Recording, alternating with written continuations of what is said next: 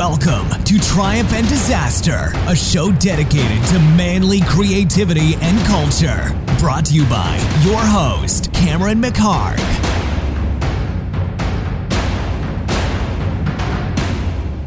Hey guys, it's Cameron McHarg. We're back for another episode of Triumph and Disaster. And this week I have an old friend of mine, actually, Daniel Friedman, who is one of the smartest guys I know.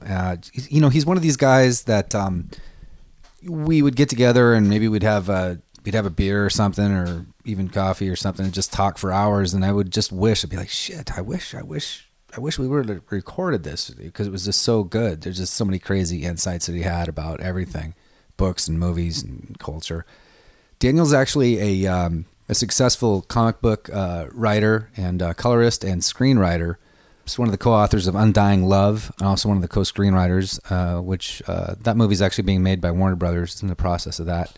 Can't say with who yet, but it's in the works.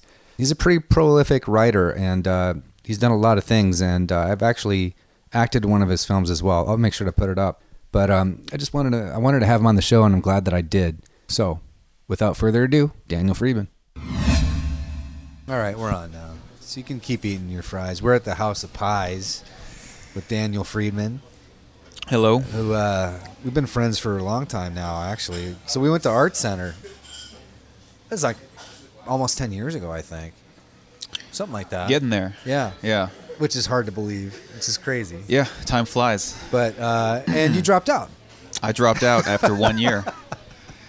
I'd had enough. And did well, though. So House of Pies, first of all, I didn't know that. So what did you say about this place? You said so legend has it that this is where Tarantino wrote True Romance, and then recently I heard Charlie Kaufman wrote, I think being John Malkovich, but I could be wrong. Did that here? Yeah. So if you guys don't know, so House of Pies looks exactly like a Tarantino cafe, like in Pulp Fiction or something.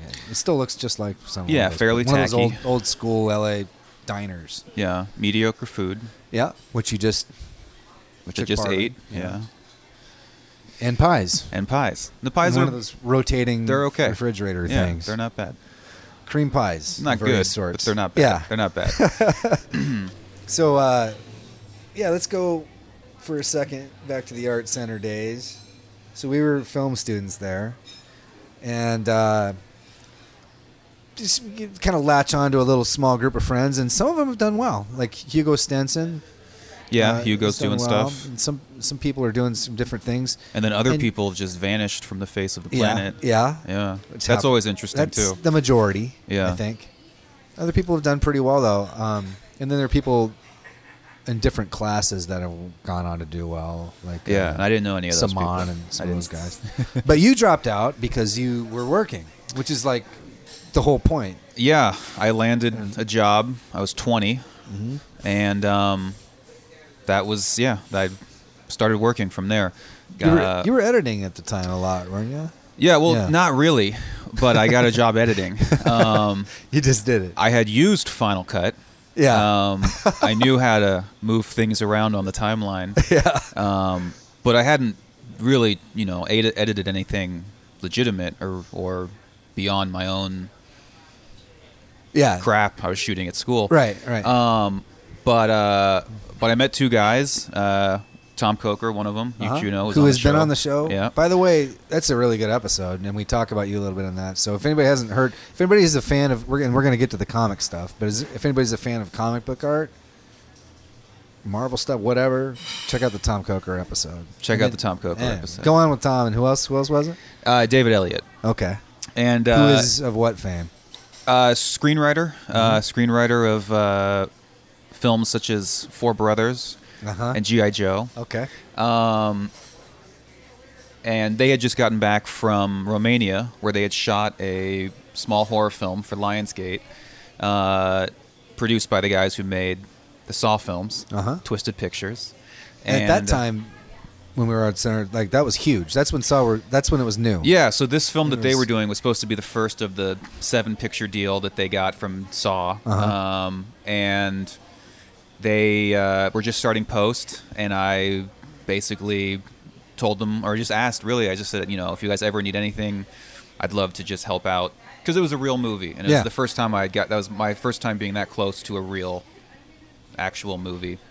And so I just wanted to be around and learn as much as I can. And they asked if I knew how to edit, and I said yes. Just say yes. But you always just say yes. Yeah. And they said, okay, cool. Well, we need some help cutting some scenes. You're young and whatever, and understand MTV. You're a kid. Yeah, I'm a kid. So, and they had some dance They didn't sequences. call them millennials back then, though. No, we didn't. I'm not sure Millennials if you didn't even exist yet. Yeah, you didn't. You don't Yeah. really. You don't really fall in that category, do you? What is it? I'm on the Generation cusp. Y? I'm on the cusp. I don't personally identify Yeah. with the millennials, but I'm You can still I'm the fit- year they say in which when they it started. start. Okay, all which right. I think Sorry is- about that. I think it's off by a year or two personally. I think there's a very distinct cutoff point. I think it's 85 to 86 is the Cuts switch. off. Yeah. So Because you made the cut. not to get too deterred, but I mean I still largely grew up with no technology. Okay. Certainly not. I didn't have an iPhone. Didn't until grow I up was, with an iPhone. Yeah. 23 or something, Yeah. which is a little late. But Yeah. but that's the difference. Okay. You know, you get that early, and then you're done. You're fucked. You're which fucked. which we'll talk about later. So you just so made back the to cut, Catacombs. but you were the young kid. So we want the young kid. Yeah, and editor. I was Yeah. very excited, and I kept calling. I called him every week or two while we were still at school, just bugging him. Mm-hmm. And that's when the editing thing happened. Said, "Can I?" Said, "Sure." And then I went home that night, and it was a Friday. They said, "Come in Monday." And that weekend, I just Studied the shit out Googled of Final Cut tutorials and was like, "How do you edit? How does any of this shit work?" And came in Monday morning, threw up in the bathroom. Did you literally? I literally did, both at my own home and where we were cutting. And then I just sat down and got to work, and then that was the most nerve-wracking 2 days of my life. Well, maybe worse, but was still very nerve-wracking. And they liked the scene and they gave me another one, and then I eventually came on board to be part of the editorial. That's a big. Yeah. I really admire that. That's a big lesson there. You know what? Just real quick before we go on, we mentioned Hugo. Yeah. He did something and he's a very successful commercial director right now. And he got an opportunity to do a campaign for like Carlsbad or something for The beer? for like like the sides of buses in Cape Town, South Africa or something. I don't know. It was something like that, or it was like during the World Cup or something. He was an assistant for a big director named Frederick Bond, another Swedish guy. Right. So he got that sort of through there. He got an offer to do this. He didn't know what the fuck he was doing. He had to use a Hasselblad, and he just said yes. And he had to just study the fuck out of this camera. He shows up with like the ad people behind him, and he's by himself, kind of adjusting lights. I can't imagine the stress, dude. But he did the campaign. Yeah. He made a pretty good amount of money, and then he did others as a result. Right. I mean, I and don't has think he a had career any now. intention of being a photographer. No, right. but he was said studying yes, directing. and now he's quite successful. Right. So, but you did this too, and I think this is what, I mean, you have to do that. You have to jump on it. Yeah. And just kind of jump and kind of sew the net up on the way down. Yeah. I mean, what is the saying? Feet first into the fire. Is that? Well, That's one of them. Yeah. That's what you did. But yeah. So anyway, I you think, did that, and you turned out okay. Yeah, because I don't. The opportunities aren't always where you want them to be, and so when you come by them, Got to make it work. yeah, I think you have to jump on them. Yeah. Which takes a lot of balls, but that's the way it is. Yeah. Well, because I've certainly since then learned that they don't always come the way you want them to. So, Even when you try to create them yourself. right. Even when you try to create, it's like you can't force it. You just have to sort of get zen about it and then let them happen to you. Yeah. Which doesn't actually work because you actually have to be incredibly aggressive. But it's a weird, going both ways kind of thing. So what happened with the whole Saw thing?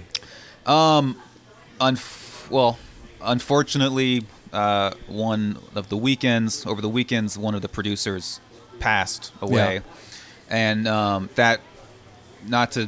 his passing was the worst thing. So not to belittle that, but from there, everything that could go wrong on a movie went wrong. and some of it was creative, but a lot of it was just the business and the politics of the studio. And there was a regime change, and there was this and that, and a different marketing department head came in, and so it just sort of there was the movie got lost in the chaos of all kinds of things happening all at the same time, and we never got to really finish it. And so the version that it's out there that you can find is you know, at best 30-40% of what was intended. And what was the movie? Was never, you know, color corrected or what was it called? Catacombs. That's what I thought. Yeah. By the way, so I was flipping through HBO Go the other night. Yeah, it's on and there it now. was there. Yeah. So this is Tom Coker directed it, right? Yeah. With Which him we and talked David about Elliott in together, that episode too. We actually talked quite a bit about this. Yeah. And just like, you know, and it's I understand it. I mean, I haven't gone through that exact experience, but I understand, like, there's so many things that can and usually do go wrong when you're trying to make a movie. Or make anything. Yeah, anything. Yeah. Well, unless it's literally like you writing a novel or something, you know. That can go wrong then, too, but, But it's just part of what you have to deal with. And but that led to your relationship with Tom. Yeah, so Tom and I spent, you know, the better part of a year in an editing room, locked in there together, day after day, and luckily hit it off. Yeah, no, he's a great dude. Yeah, he's a funny guy and a smart guy. Yeah, and then I had written a little movie, and I asked Tom to read it, and he dug it, and asked if I wanted to develop something with him, and that was our first project together, and that was Undying Love. Undying Love. So did you write? So again, Tom's a prolific comic book artist. Yeah, Tom comes from the early Image days, he's really the 90s. He's got, I don't know how many years that's, what, 20, 30? Yeah. 100 years? Yeah, something like that. So yeah, he's been around for a long time, and you know. And so you started writing comics with him too, not just this movie. You would write. Am I wrong? This is very complicated. Okay. You know, say whatever you want to say about it, but you guys were making comics, right? And so when we were developing our project, Tom was drawing for Marvel at the time, and in order for me to pay my bills while we were working, he got me hired as his colorist, and I had an art background, so that worked out. But so I started coloring all his Marvel work. And so we were doing Marvel work during the day, and then at night writing Undying Love as a screenplay. Mm-hmm.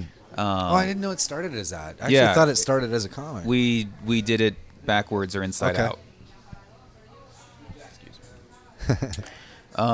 So we did that, and then when we were done with the script went out, and there was some interest, but nothing happened, and we, well, you know, it was our baby. We had worked on it for a year and a half, I think, and we were really proud of it, and we didn't want to let it just die as a spec screenplay. That always seemed like the worst thing. You spend all this time working on a script, it goes out, and nothing happens, and that's it for your story. Yeah. And that's really painful. Yeah. So we said, fuck it, let's do it as a comic, because we can. Tom will draw it, and I'll color it, and the two of us will just create this thing whole cloth. And so we sat down for about 6 or 7 months, and knocked out the first half of the series. And then Image put that out. Yeah, and it became pretty successful. You did the whole Comic-Con thing, and the whole Comic-Con thing, did all the comic book conventions. Yeah. So yeah, I mean, similarly to the editing, with comics, I sort of, neither were originally intended, but they've both been incredibly good to me. But yeah, I mean, at that time, especially, I mean, you know, we all know that it's all comic book movies now. It's all Marvel, whatever, constantly. But at the time that you were doing this was kind of a new thing. We were about a year or two ahead of the curve. So you having this comic was like a big attraction for the studios or other people to make this movie. Yeah, I mean, the Marvel stuff hadn't started yet. Yeah. I don't even know if this is 2010, 2011. The book came out in 2011. We were writing in 10. So I don't even remember. I don't remember what was out then, but it may have been like. I mean, it was definitely pre-Marvel or any of the new DC stuff. Yeah. So the comic book movie hadn't really like become The you know, mainstay. The mainstay. But so we were a little ahead of the curve. But having what the comic did do was allow people to really understand and see what Tom and I were doing with the script, because there was so much of it was so visual, and not everyone has the ability to imagine things. In the studio exec world, or? I don't want to say too much. It's okay. But it's not always easy for people to understand more. It's not even that out there. It's just supernatural stuff. But there's a lot of like magic and all this kind of fun stuff. It's a comic book. It's a comic book. Yeah. Well, it's not just I mean, Well, come on. I don't want to belittle the medium. But you know what? But I'm saying that shit happens, and that shit happens. The magic. You got to and- accept. Yeah, that shit happens. Guys in flying comic around books. in capes doesn't. It's a little on the magic side. No capes, but You know yeah, what I mean. I know where you're coming from. Yeah, anything goes if you create the world. Yes. So where were we? So the whole studio experience, The studio experience. the whole movie. right. So we.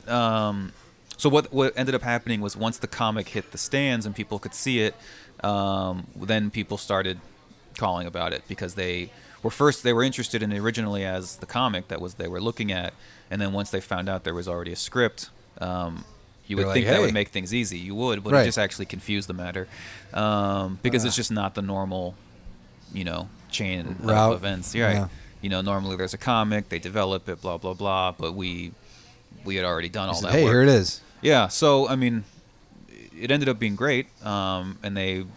And you sold it, We right? sold it. Yeah, Warner Brothers bought it, and I think because we had already written the script, that helped convince them to let Tom and I onto the lot, and not just take our comic book and do something else with it. So we were able to come in and do the development with the studio and the various directors that have been attached and are now. A decent list of recognizable names. Yeah. I know who some of them are. Yeah, and some of them were public, some of them weren't. So I don't know Yeah. who I don't remember. Yeah, but, no, you don't have to say. But they're we guys work that with a people lot of would know. really exciting people. Yeah. It was, and then the movie almost got made 4 times, Jesus. with 4 completely different kind of filmmaker packages, Yeah. and it's been the most up and down thing, and we're still going.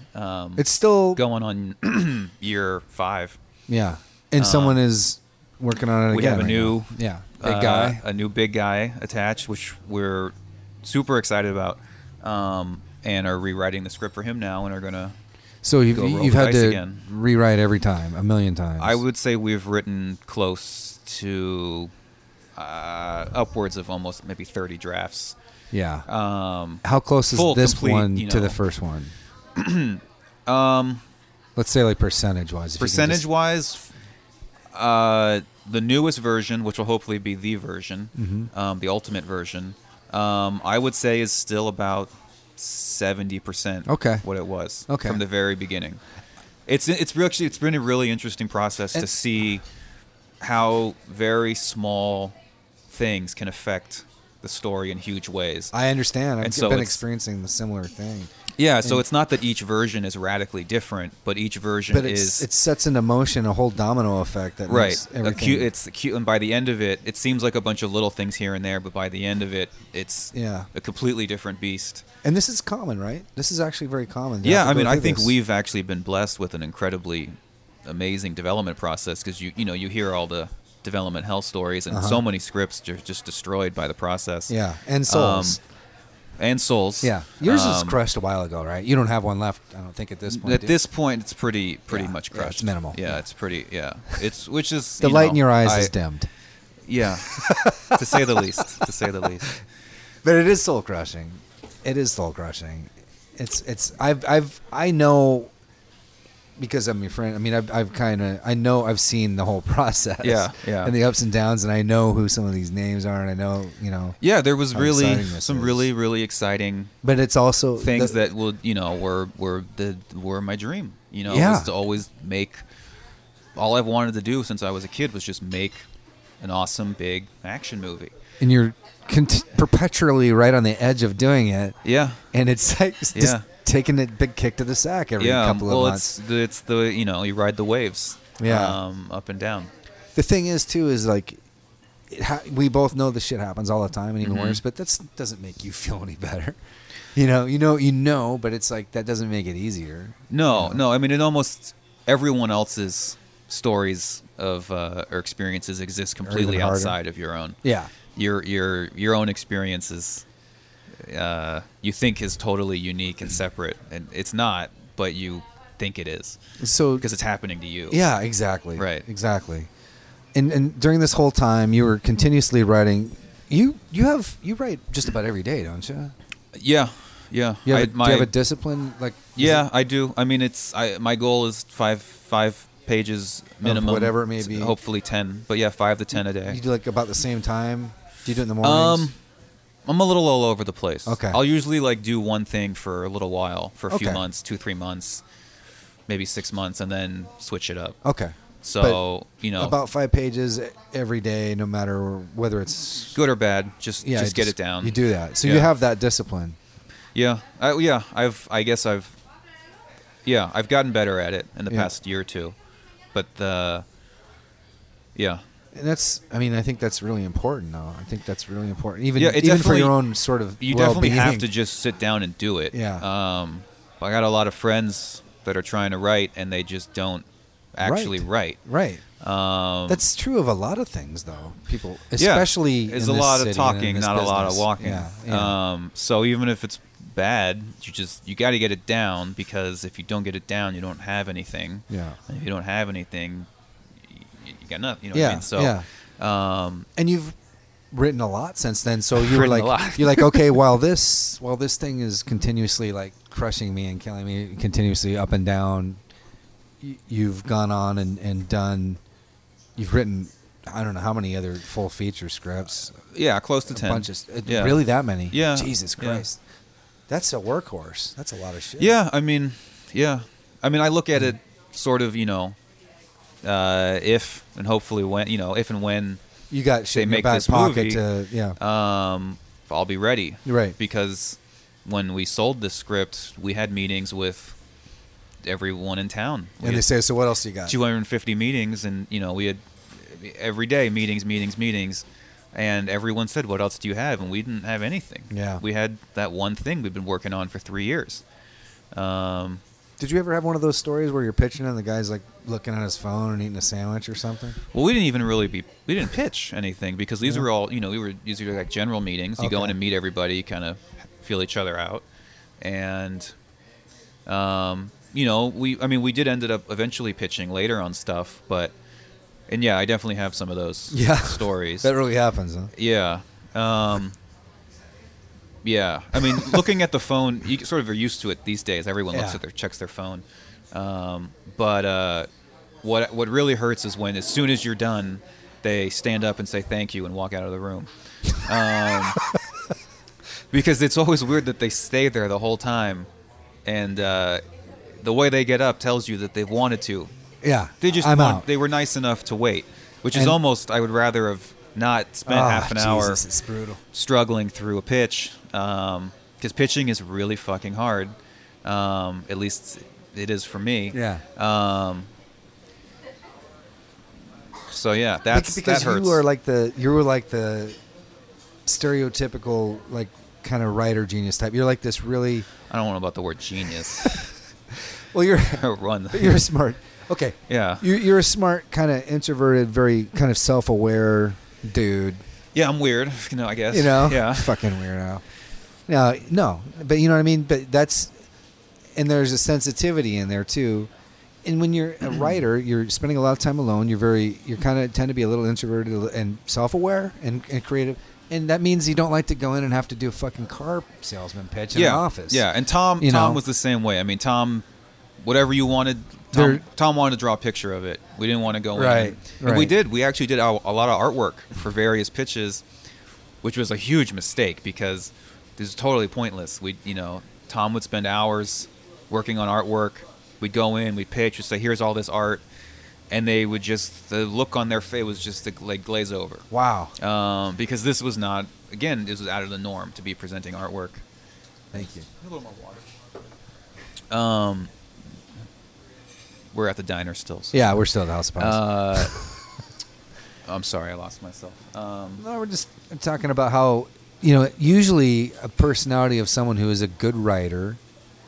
Oh, the introverted weirdo guy. Yeah. Well, yeah. So Tom was also the same way, and so we ended, we tried to do everything we could except verbally pitch, which is what people want to hear. They want you to tell them what it is, not show them, which I thought you were supposed to show, don't tell. Yeah. But whatever. It's just a lot of balls you have to juggle to get. So at a certain point, we just said, "Fuck this! We're not going to do this anymore." Okay. And we just went back to writing specs because for us it was easier to just fully get the whole thing screenplay done than to pitch it. Right. Which does take a while to do that. Yes. Yeah. But that's still that was your wheelhouse, not getting in the room and trying to sell it. Yeah, I'm not I've gotten better at speaking to people, but other humans. But when we have to. Yeah. But definitely in the beginning, I mean, I was really, I didn't know anything. I was, It's horrifying, man. Everyone just, I don't know if we should take it as a compliment or not, but everyone just acted like we knew what we were doing. And we had no fucking idea what we were doing. This was our first script, and we totally had never been inside, the studio walls and these kinds of meetings and meeting the kind of people we were meeting. And we were just, I mean, I don't know, a little bit not in over our heads. We just didn't know how all this shit worked yet. Yeah. So it was fucking horrifying. It was definitely a learning. I mean, the selling of a screenplay and eventual rise and fall of the almost making the movie was incredibly educating, way more than any of the art schools or film school stuff. I mean, the thing about film school is they don't actually teach you how the business works, which is the only thing that they should be teaching you. Yeah. The rest of it is up to you. I mean, you can teach people, basic storytelling and composition and all these things, but really at the end of the day, they should be bringing that to the table, and what you should be learning in school is how to actually facilitate anything happening in your life. Because they tell you, teach you to make a couple little short films, which I feel should be a prerequisite. But to even being there, for me, like even like my first one that I made, I learned more from that than I did from the entire school experience. Right. And by the way, we went to a really good school. Yeah, one of the best. It's been ranked like the number one design school in the world. Yeah. Especially for car design. So So I mean, it's not like we went to. I'm not going to say Right. but we. So we're talking about a good school, and even there, it's just not possible to. It's all about doing it, really. Yeah. Who's the famous alumni? Zack Snyder. Tarsem. Michael Bay. So you get the idea for that. That's the art center I think style. there's been a lot of DPs I think that have come out of there that are really good. Yeah. But I mean, anyway. But so during this whole process, you were writing all these other things, and you were trying to get your own shit done, and we made a short. Yeah, we made a short. Yeah, you were in my first short since school. Was that your very first one? Since college, yeah. That was my first actual attempt at really directing. You had I bet it was you had like a real composer on it. It was beautiful. It's like a post-apocalyptic short. I'll put it up. You'll put it up. It's called Frontier. I got to go to a couple theaters, and you had screened it. It was in some Westwood? Festivals. Yeah, a couple little festivals in the city. It was a blast. I mean, it's still my favorite thing I've made to this day. I mean, it was one day, like one day. Crew of two. Crew of two. 2 actors. We shot it in like 6 hours. In the Salton Sea. Just drove out to the Salton Sea and made it work. Yeah. On a 7D. No sound, just went out and shot it, and then you'll see when you Yeah, post I'll put it you'll up. see I'll put it up. And that's what No, we made. People like it. I mean, I like it. I think it's really cool. Yeah, It's- I like it. But you want to do more, and you're working on doing more right now, and this is like led to like what we're seeing on Vimeo lately. Yeah, I was. Yeah. And we were just talking about that before we started recording. I don't know what you're going to say about it, but like I know for me, a lot of what I'm guilty of not actually being up to date with a lot of the. I used to be pretty religious about checking out staff pics all the time and just seeing what was out there, but it's been a while since I've done that. But in years past, I found that there was a lot of really beautiful eye candy on there. Yeah, there's some good looking stuff. There's beautiful stuff, and a lot of people that are learning, how to do their own effects, and then there's a lot of guys running around with guns and stuff, but is beautiful and is like really truly impressive. A lot of this stuff is. I find it boring as shit. Yeah, I've heard that from a couple people. I on one level think something like Vimeo could be really awesome and could be Of course, I'm not saying about everything. Right. But a lot of the stuff that's out there. But I kind of got into the Vimeo content, which is its own brand of content. The stuff you see on Vimeo, you don't see on YouTube. Yeah. And the same, the other way. Vimeo is a place for people that they make stuff that they want to, put up and be part of that kind of community. Right. And I don't think they've really succeeded at building the proper infrastructure to host that kind of community, but I like what it could be. Like last year or something, the guys who started it left, and it just seems to have wallowed. Has it? I know that's true. Yeah, but in theory, I think it's really interesting because it's a platform where you can see the sort of next wave of independent content. Where all the stuff that is on there, for the most part, or ideally, is stuff that is people try to actually make something. It's not a bunch of, cell phone recordings of horrible things happening in public places. So, like 10 years ago, when this was kind of becoming a new thing, where like, hey, everybody can pick up a camera and make a movie. And people were saying that, and then YouTube, so. And the whole sort of democratization thing where everybody can do a camera, make a movie. Yeah. So people were talking about that and people were doing it. But now, as about 10 years or so later, you're getting kids, young people that really know technically. It's very natural to them how to do their own effects or they really have a technical skill. And now they're doing things. And now that's what is becoming more common. Like, not only has it become vastly democratized, but now you have people who are technically pretty proficient. Yeah, I mean, even a lot of the like YouTube stuff where it's just people talking to the camera about what they bought at the store today. They'll even have like a nice Green little light setup going on. or they're like they have a little 3 light setup, right. And I'm like, it's just some 15-year-old girl in her in her room in some suburban house, but she's got it like figured out the lighting. Yeah, she's got like the black magic shooting it and stuff. Yeah, so I mean, whatever. That's not, anyway. Back to Vimeo. Yeah. I really like what it could be, and there's some really great stuff on there. But I've also seen in the past year or two almost like a slope downward in terms of just what's being made. There's still a bunch of stuff being made, but it's I feel like there's something lost. How so? Or there's something losing. I think with the democratization of everything, there's also been like a homogenization of ideas, yeah. And of not only ideas but also the way people are making pictures. Do you think everybody's basically thinking the same thing, or? I think they're all looking at each other's stuff and thinking that that's how you're supposed to do it. Okay. Because everything has become so, referential, right? That I think everyone's just looking at this whole idea of like the trendsetters. So there's one actual style. Yes, more or less. I've definitely noticed one overall style dominating not only the indie content on Vimeo, but a lot of the music video and commercial content being made today on, most of the low and mid-range level.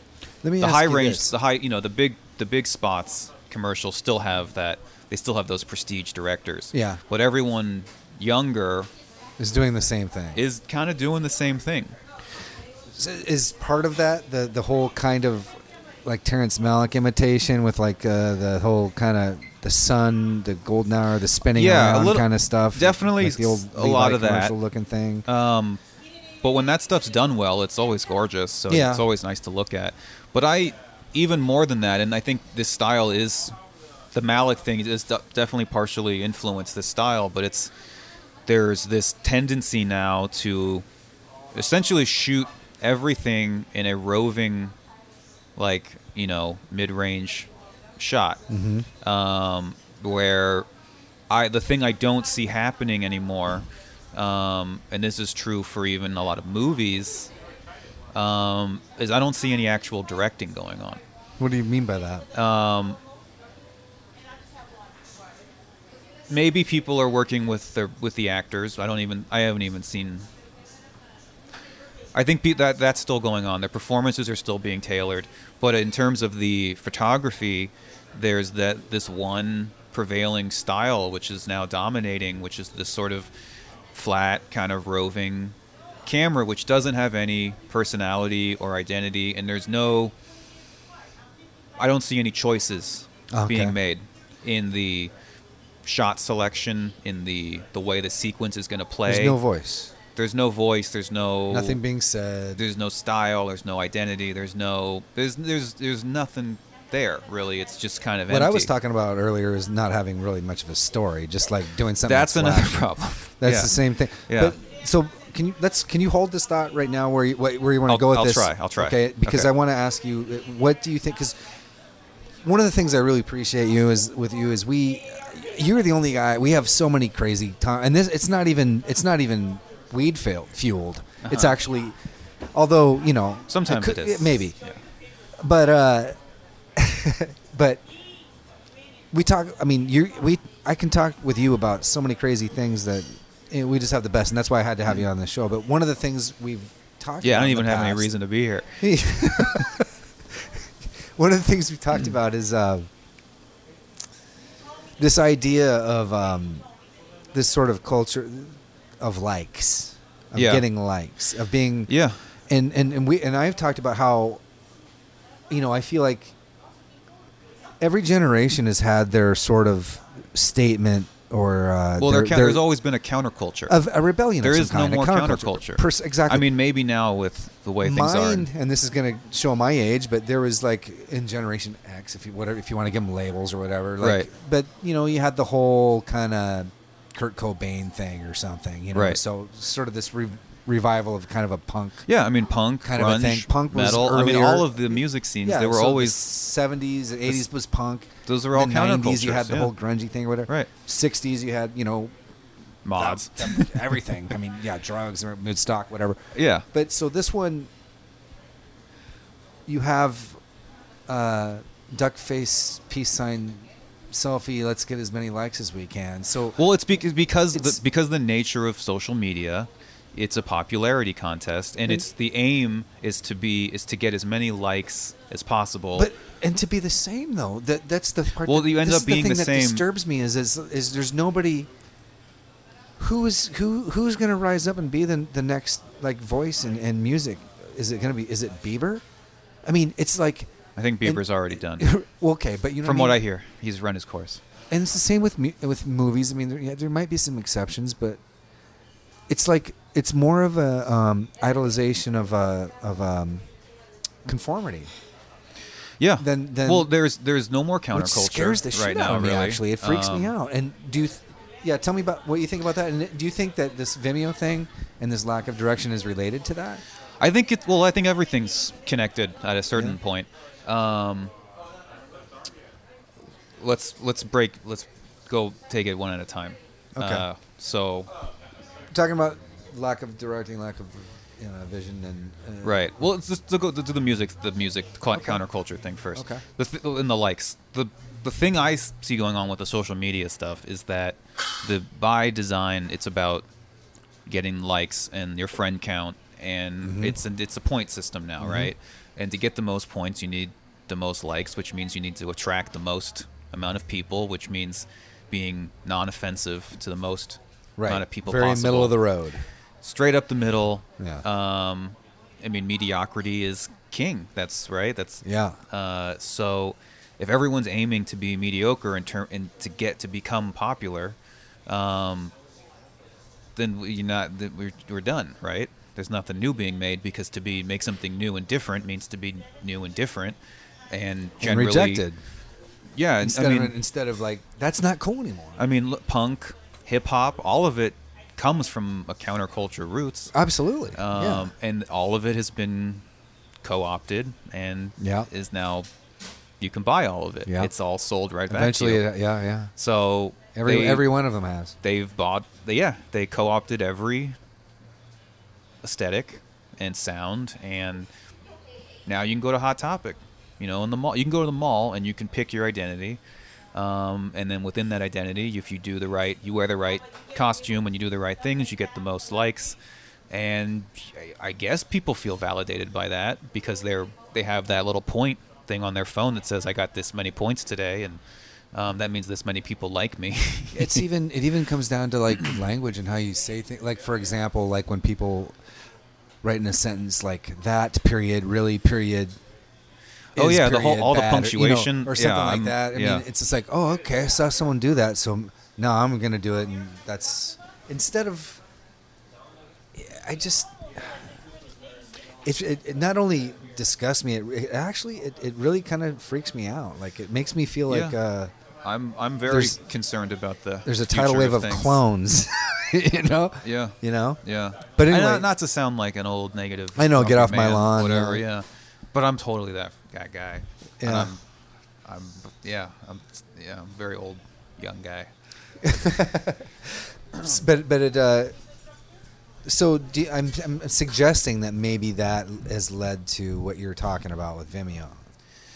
And I don't know if I think it's all connected. I mean, again, you have this sort of trendsetter thing where there's tastemaker. I mean, they have all the people that get the most likes get awarded the title of being able to essentially become the new commercials. Right. So you get 1 million likes, and then companies will come and pay you to show your products off. Right. You use your feed. I mean, your follower feed is like a new commodity. Yeah. It's a form of stardom. Yeah. I mean, in a way, as horrible as all this shit is, it's also kind of cool, because we're sort of entering the real life version of cyberpunk. Yeah. It just doesn't look that cool. It doesn't look like Blade Runner. Right. It doesn't look like what we thought it was. So all it's the cool movies. The worst of both worlds. Yeah. It looks like this. We don't get the cool, slick look, and we get the worst part of it. But we get all the problems. But yeah, I mean, increasingly, I've been noticing that we're like entering this sort of new age. This cyber. What have you noticed? Like, what do you mean by that? Like, on the train or anywhere you go, they're like it's, on the surface, you have the militarization of the police. You have surveillance everywhere. You have, emerging AI. You have self-driving cars. You're right. This all ties into that. In the next 5 to 10 years, it's going to, all the movies that we've been watching for the past 50 years, from, Blade Runner 2001, Children of Men to, Blade Runner to a certain extent. Look at China. China looks like Blade Runner when it's all smoggy. Minority Report. I mean, essentially, with the I feel like Minority Report was probably that nailed the marketing the closest. Yeah, that's really happening. The ads that when you walk by or read your face, and we have this cashmere sweater at the Gap that you like. I guess the only difference is that they didn't really perceive AR, the augmented reality, before. They thought those ads everyone would be able to see, but those ads are going to be projected on the inside of your eyes by a little disc. But that sounds kind of cool. We were talking about everything. I mean, I don't want any of that shit in my face. It's not that I want it, but you're talking about everything being cyberpunk, but not really without the. It's not as cool visible aspect of it. Right, but we have all the stuff that is leading in that direction. Is emerging. It's coming now. It's starting. So, do you? I mean, even the celebrity culture, like the Kardashians and all these types of people. I mean, these are almost, these are science fiction characters at a certain point. Or you can look at our current president. Yeah, that's just about as cyberpunk as it gets. Like a celebrity media mogul, right? Yeah. Like tyrannical overlord, who's just like a egotistical little boy. Yeah. It's crazy. It is crazy to look at it like that. It really is. Sucks that it's reality, but it's also like the coolest movie, or like of like a dystopian. So, like, you know what I mean? Like, we all get to live our own dystopic fantasy now. Yeah, if you can just kind of lift the veil and really look at it. Yeah. And see the obeys everywhere. Yeah. So, do you in what you're doing in writing, is this a topic that you want to sort of tackle directly or indirectly? Yeah. As I've gotten a little older and wiser and hopefully and read more books and seen a little more of the world, my interests have definitely evolved, matured, where the balls to the wall action movie I wanted to make as a kid is I as much as I love that stuff, I want to move a little deeper than that or farther along. So, do you want to try to make something that some people will kind of help sort of lift this veil for some people a little bit without being pretentious? I mean, you're making a movie, right? I mean, my original inspiration has always been the 70s horror. So, Dawn of the Dead, Cronenberg, Romero, all those Carpenter, all those movies were awesome, fun genre movies. But they also were all about something. They all were socially relevant. You're talking about like They Live. They Live. I mean, do you think that could get made today? Well, I know that. I mean, yeah. Well, they can try, and they are, because are they redoing it? I have a buddy in the system who's trying to remake the short story that it's based on, and I do what I can to stop him, to impede his progress on that. Because they can remake the short story and redo the movie, but it won't be that movie. Yeah. And they won't make that statement, and they won't say I wouldn't any of think those so. things. I wouldn't think so. It's kind of remarkable that it was made at all. Yeah. I mean, well, when it came out, it was like #1 for 2 weeks, and then it just mysteriously got pulled after 2 weeks. I've heard that. Yeah. Is that true? Yeah, and then it wasn't even on VHS. I saw that in the theater when I was a kid. Yeah, I think I was a teenager, maybe. It was not an easy movie to find for a long time. Interesting. I caught it on cable as a kid repeatedly, but that's what I grew up on, and so I've always I love genre, action, science fiction, horror, but I have more and more I have problems with when any movie or any story is told without any meaning or purpose, or right. When something is empty, it's just it's a lie. Well, that's why I'm bored with Vimeo, for the most part. Right. Yeah. For the most part. Yeah, I'll still defend Vimeo. But yeah, it's not as the flow of good stuff is definitely. When I say that, look, it's not like I'd rather watch YouTube or something. All the best stuff is on Vimeo, and there's amazing shit on Vimeo. There truly is. I'm just saying, I'm talking about specifically this eye candy thing that we're talking about. I have no beef with Vimeo. I love it. I think it's amazing. I love it. But you know what I mean? This thing that we're talking about. This whole, I guess what I'm saying is not Vimeo. I'm saying this. I'm talking about the movement. I would say the medium of visual storytelling. Is in danger, and that's in. Everyone wants to keep going on and on about this golden age of television, and I don't think it's. I mean, 9 out of 10 shows look and sound exactly the same. There's nothing. Like, everyone has accepted that movies and TV shows look a certain way. That the shots, it's always the same coverage. It's always the same shots. It's always the same lighting. It's always the same costumes. It's always the same aesthetic. Right.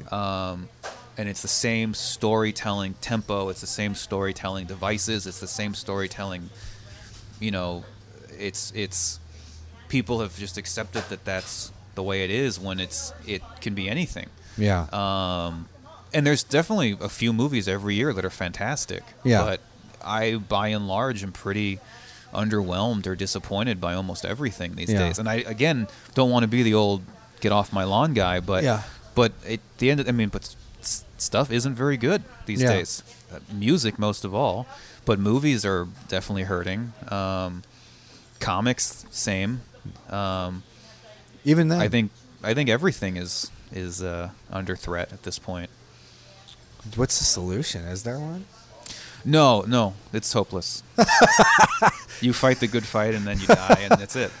But every once in a while, something does get through, though. Something, and it's always been that way. Right. It's always been movies. That There's way. For the most part, most movies have always sucked. Even in the 70s, even in the 60s, when all the great stuff was being made, still so much crap. Right. It's always been that way.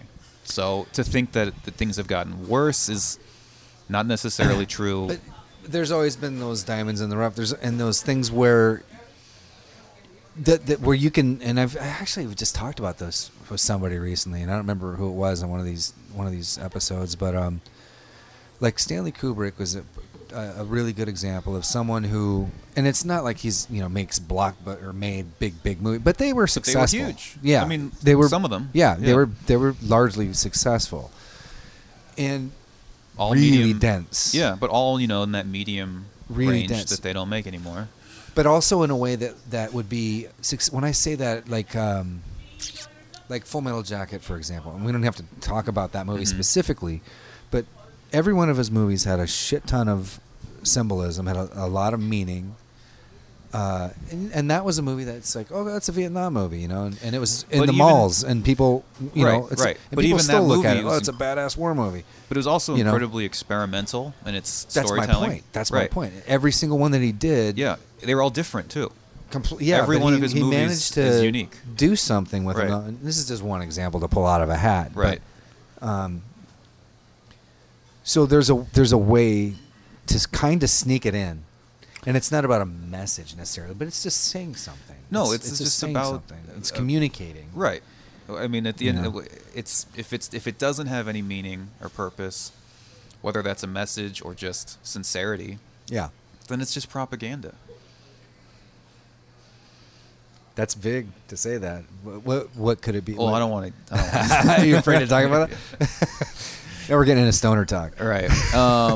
But it is at the end of the day, because it's a depiction of reality that's not real. That's there as escapism from the real world. Some escapism is, if you know that's what it is okay. Sure, of course. Right? And that's what movies are. They are escapist, but to make things with the intent of distracting your... That's the word. Right. Distraction, yeah. Yeah, not escapism. Well, it's... Right. It's a certain amount of... sedation and distraction. Yeah, complacency. Right. Everyone just gets lulled into their... hashtag Netflix and chill. Yep. Just sit there in front of your screen and don't go outside and don't live your life. Don't read. Don't read. Definitely don't learn anything. Don't think. No. I definitely don't question anything. Anyway, we're getting off topic. Not entirely. When you say don't question anything, it's like don't be like everybody else. Be like everybody else. Yeah.